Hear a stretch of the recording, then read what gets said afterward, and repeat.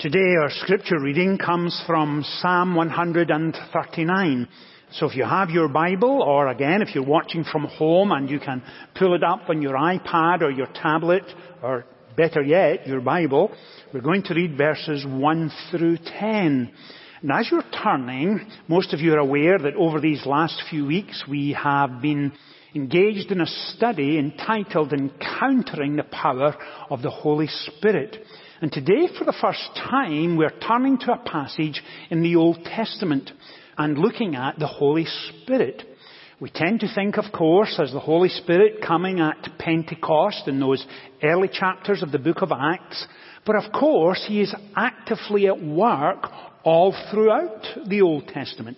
And so we're turning to Psalm 139 for our study today. Verse 1. O Lord, you have searched me, and you know me. You know when I sit and when I rise. You perceive my thoughts from afar. You discern my going out and my lying down. You are familiar with all my ways. Before a word is on my tongue, you know it completely, O Lord. You hem me in, behind and before. You have laid your hand upon me. Such knowledge is too wonderful for me, too lofty for me to attain. Where can I go from your spirit? Where can I flee from your presence? If I go up to the heavens, you are there. If I make my bed in the depths, you are there. If I rise on the wings of the dawn, if I settle on the far side of the sea, even there your right hand will guide me. Your right hand will hold me fast. Amen. And we trust that God will bless to us this reading from His holy word. Over these weeks together, as we have been looking at this series in the Holy Spirit, our refrain running through this series is that the Holy Spirit of God dwells within His children, and He empowers us and equips us, and He helps us to nurture and nourish a relationship with Himself. He brings into our lives the fruits of the Holy Spirit's indwelling. He helps us to keep in step with the Spirit of God, and we've touched on these themes over these last few weeks together. And today we're coming to Psalm 139. And here the question is, where can I go from your Spirit? Isn't that a strange question? Why would we ever want to go away from the Holy Spirit? In fact, David adds in the next verse, where can I flee from your presence? And as we get to these passages, we'll be looking at what is David talking about?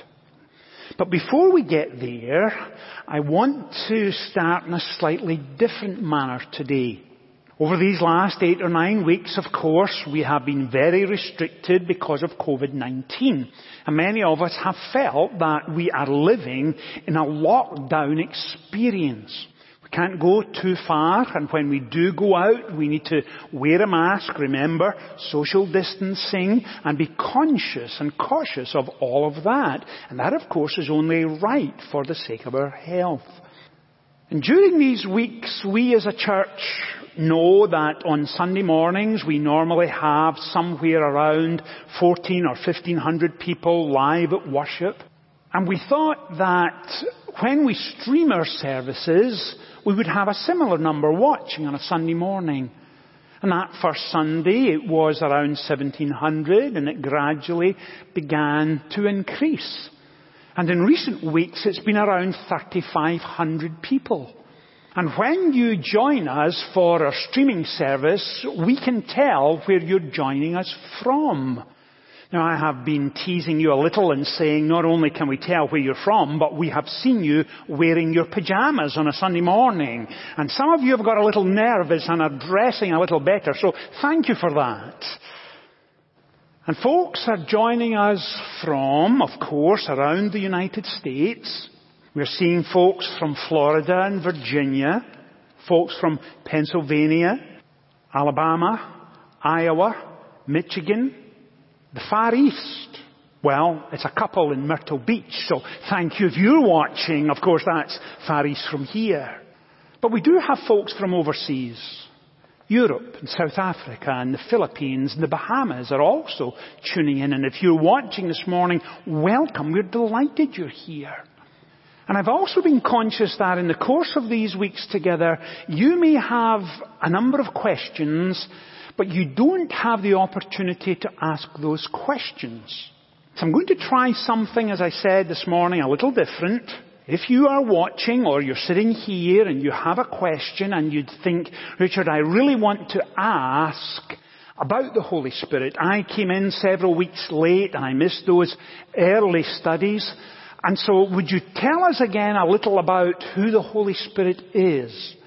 Why He is important and why He's a member of the Trinity. God the Father I understand. Jesus I know and understand. But the Holy Spirit seems to be the quiet man of the Trinity. Can you tell us a little more about that? Or you may have been involved in Bible studies in the past, or you've heard folks talk about their faith and they have talked about the gifts of the Holy Spirit. Where do those gifts come from? What do they look like? How do those gifts grow and develop? And you've got questions. On your screen, you're going to see an email address, and it's simply this: contact us at firstpresgreenville.org. And if you send in your questions today and tomorrow, I will try to research them and give you an answer. My hope is to record the piece to camera and then broadcast it maybe Wednesday evening or Thursday morning. I'll need to wait and see what other things are on demand this week in terms of my schedule. But certainly by Thursday, you will see a broadcast. I'll probably be sitting at a table saying, here are the questions that have come in, and I will try and say what the Scripture says about your questions. Now, I won't be able to answer every question about everything, and if you know me, you certainly know that's the case. And if I don't know, I will simply say, I don't know, here is my immediate response, but let me do a little research, and then I will try to answer your question. So be patient with us, but please connect with us all at the same time, and we would enjoy that. And so with all of that being said, let's turn to Psalm 139. Now, as you come to the Psalms, there are various classifications of the Psalms. There are 150 of them, and most of you are aware of that. Jesus quoted the Psalms many times.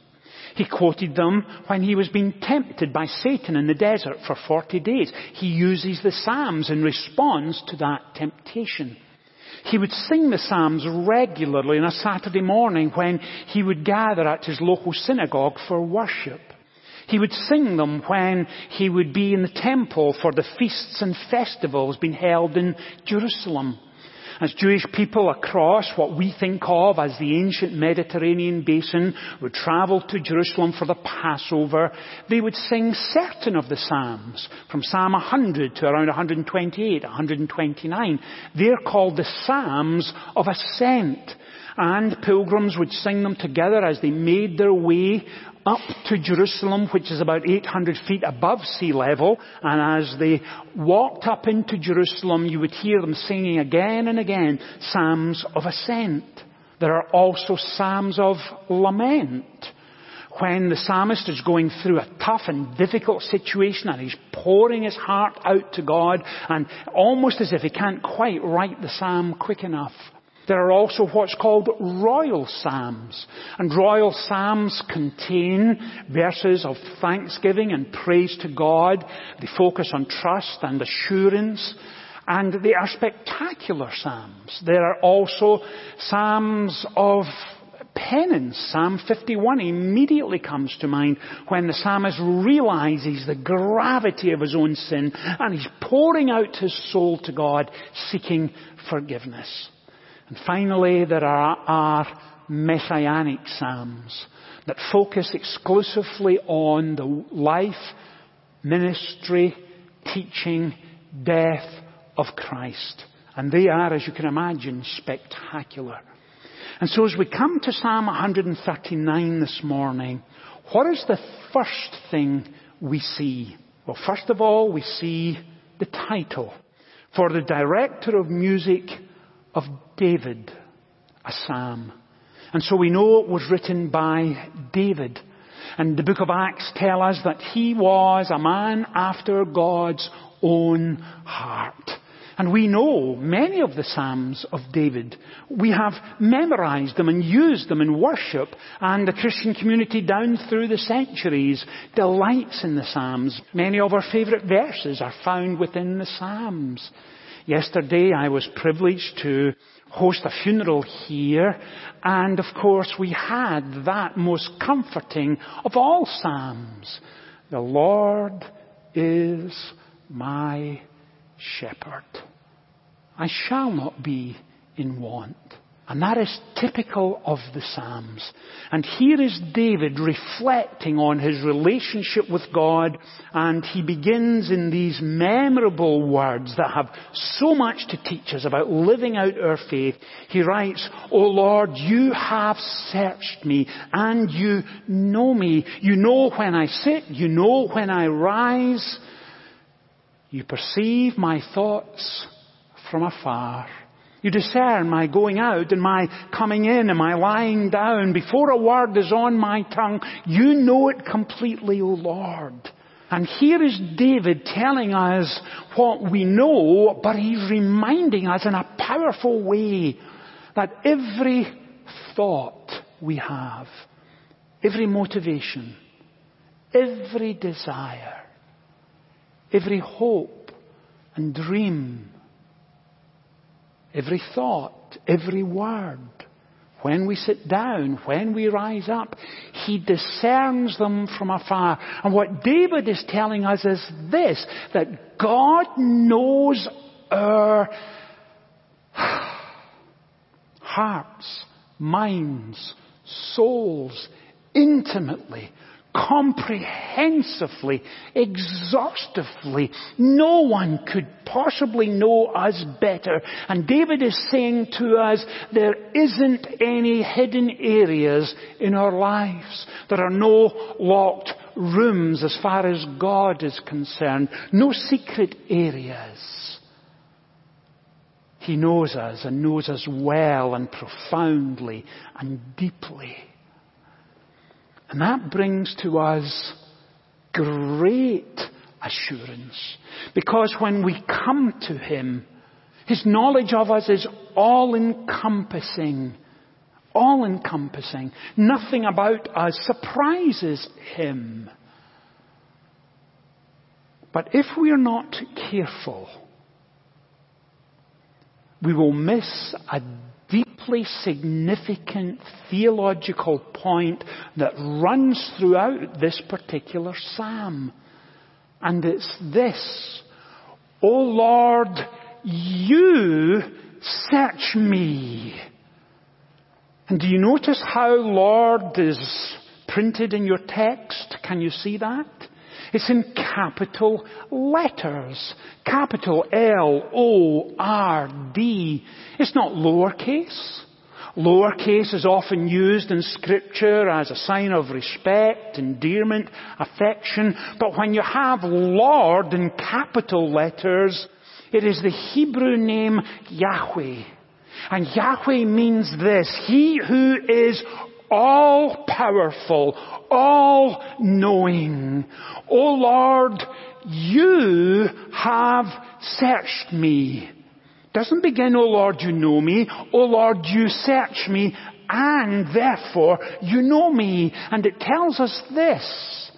And we see this biblical principle from Genesis all the way through to Revelation, that God takes the initiative in dealing with his children. He is the one who reaches out to us. He is the one who calls to us. He is the one, through the power of his Spirit, draws us to himself. He is the one, by the indwelling of his Spirit, who strengthens us and encourages us and equips us. O Lord, you have searched me. Scripture tells us, in the beginning, God created. He took the initiative. For God so loved the world that He gave His one and only Son. He took the initiative. O Lord, you have searched me, and you know me. And you may be here this morning and saying, Richard, thank you. I appreciate the contextual backdrop of the Psalms. I understand now a little better about their clarification. I see the point you're making about God taking the initiative, and I get that. And I do know that He knows me. And I do know there isn't a locked area or a hidden room in my entire life. I see that. But Richard, I want to follow up with a question, if I may. And it's a tough question. It's a question that we don't always ask or focus on. But it's a little follow-up to last week, when you talked about from Romans chapter 8. Do you remember? Romans chapter 8, when we said that in the midst of a lockdown, God is still at work in our lives. Well, I would like to ask what we do when God does not answer our prayers. If He knows us and knows us deeply, intimately, comprehensively, why doesn't He answer our prayers?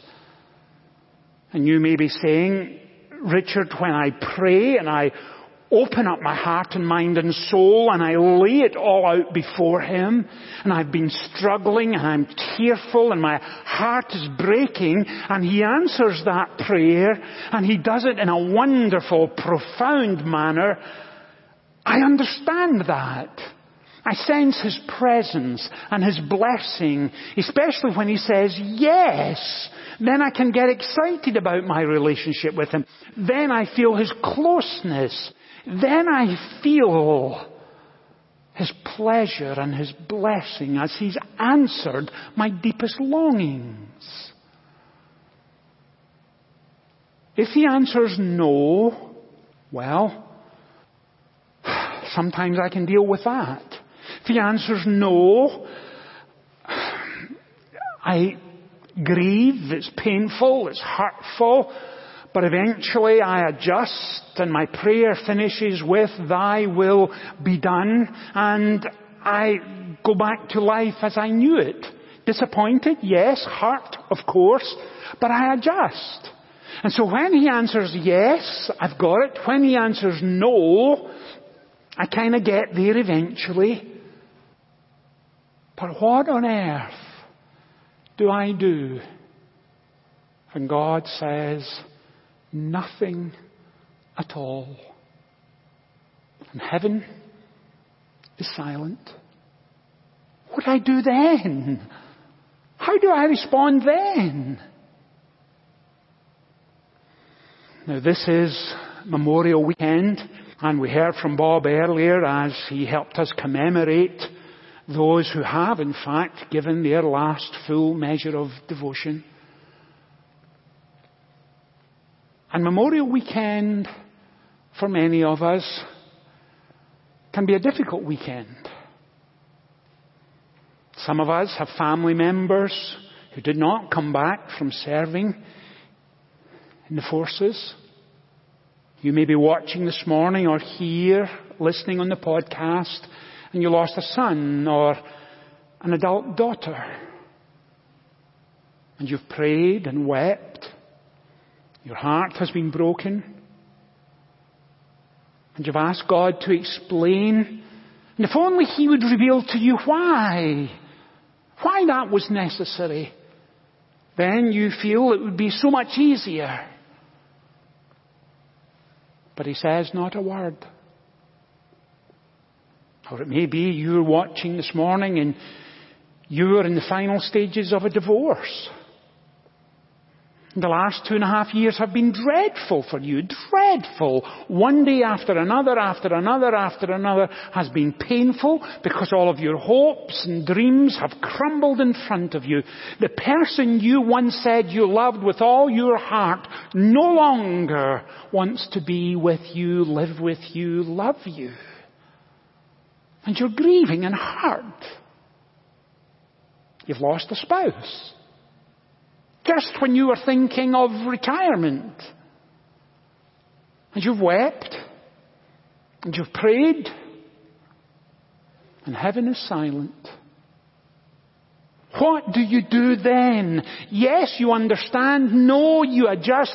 But when there's silence, what do you do? How do you respond? When I was growing up in Scotland, I was one of 5 children. I was right in the middle. Had an older brother and sister and a younger brother and sister.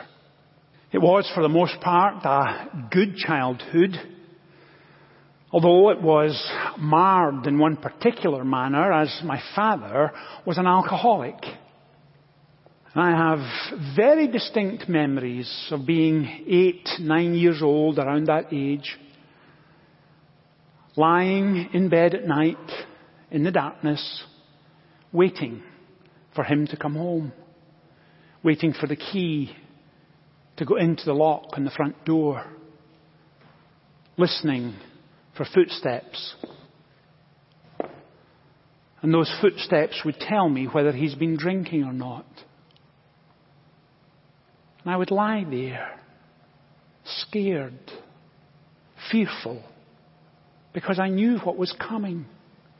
Smashed windows, broken furniture, domestic violence. And I prayed and prayed and prayed and prayed. And it seemed to my 8-year-old little soul that God said nothing. How do you respond in the middle of a crisis when God says nothing? Heaven is silent.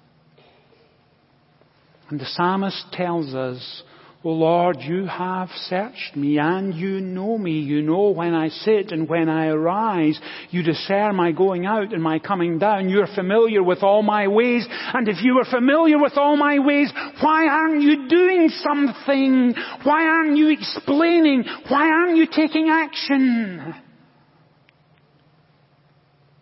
Ever been there? As an adult, as I now look back,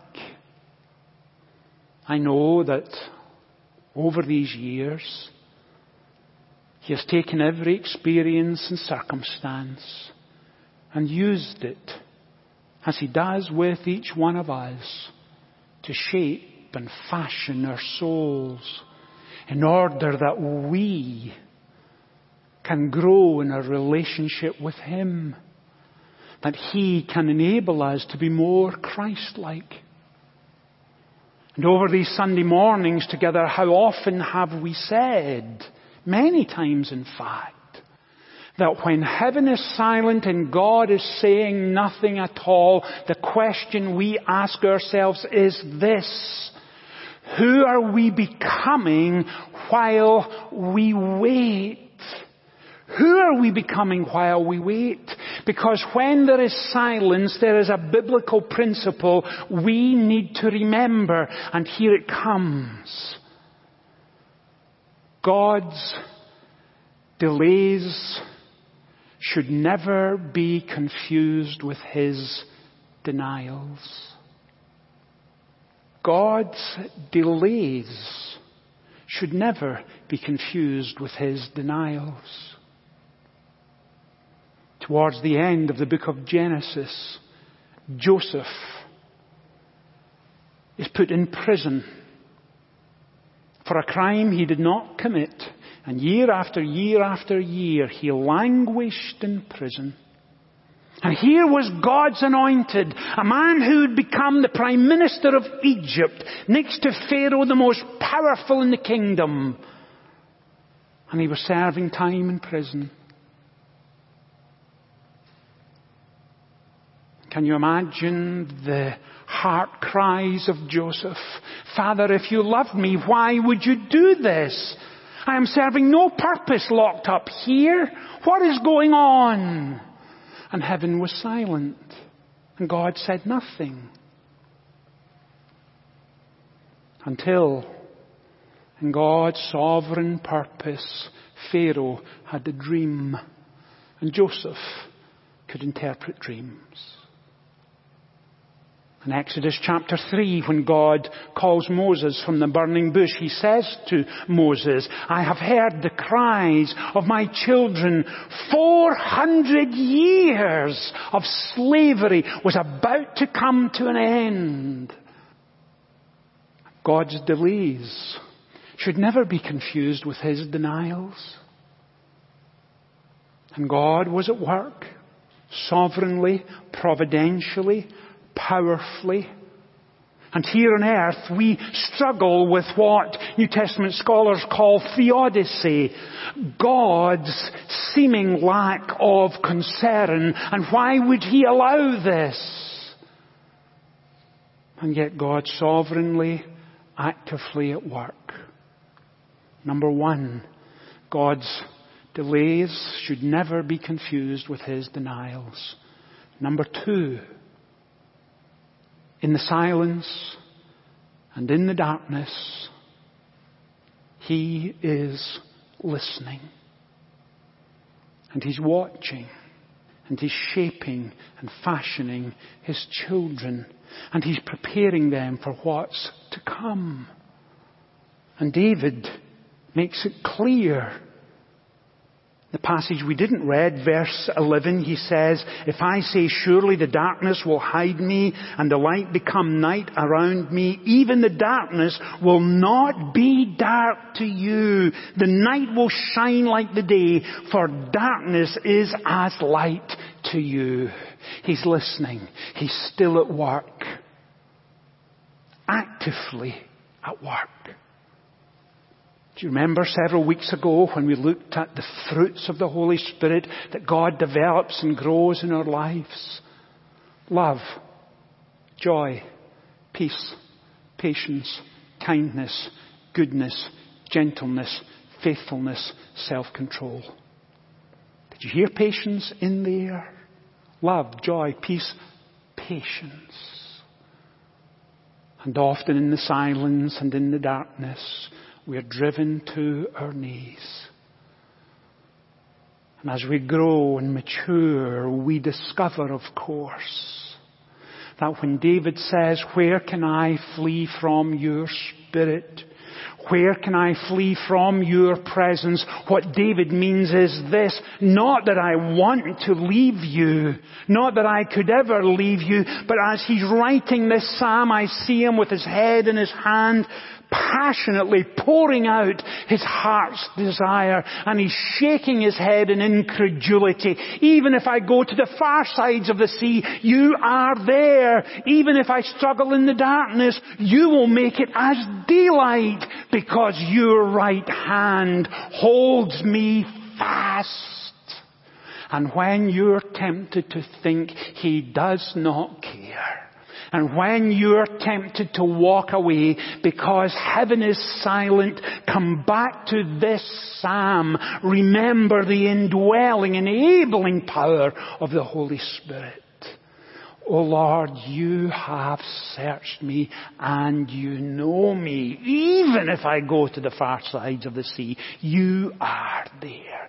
He will never, ever, ever, ever abandon or walk away from his children.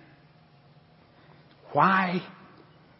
Because his love for us is infinite.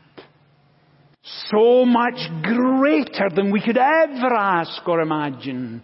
And he will never let us go. And in the midst of all of the restrictions of COVID-19 and a global pandemic and a national state of emergency, he still has you in the palm of his hand, and he will never let you go. Let's pray together. Father, we find it hard to articulate all that is going on in our hearts and minds and souls this morning. But we do give you thanks. We give you thanks that you are faithful to us. You will never walk away from us, never abandon us, never leave us to our own devices, because you know us and love us deeply. You hem us in and you go behind us and you are before us and you've laid your hand upon us, and we thank you for your faithfulness, a faithfulness that is great, a faithfulness that comes to us day by day by day. And Father, the only thing we can say in response to you this morning is, great is thy faithfulness. Father, be with us as we enter into a new week. Lead us, guide us, direct us. Bless us, please, O God. For we ask it in Jesus' name. Amen.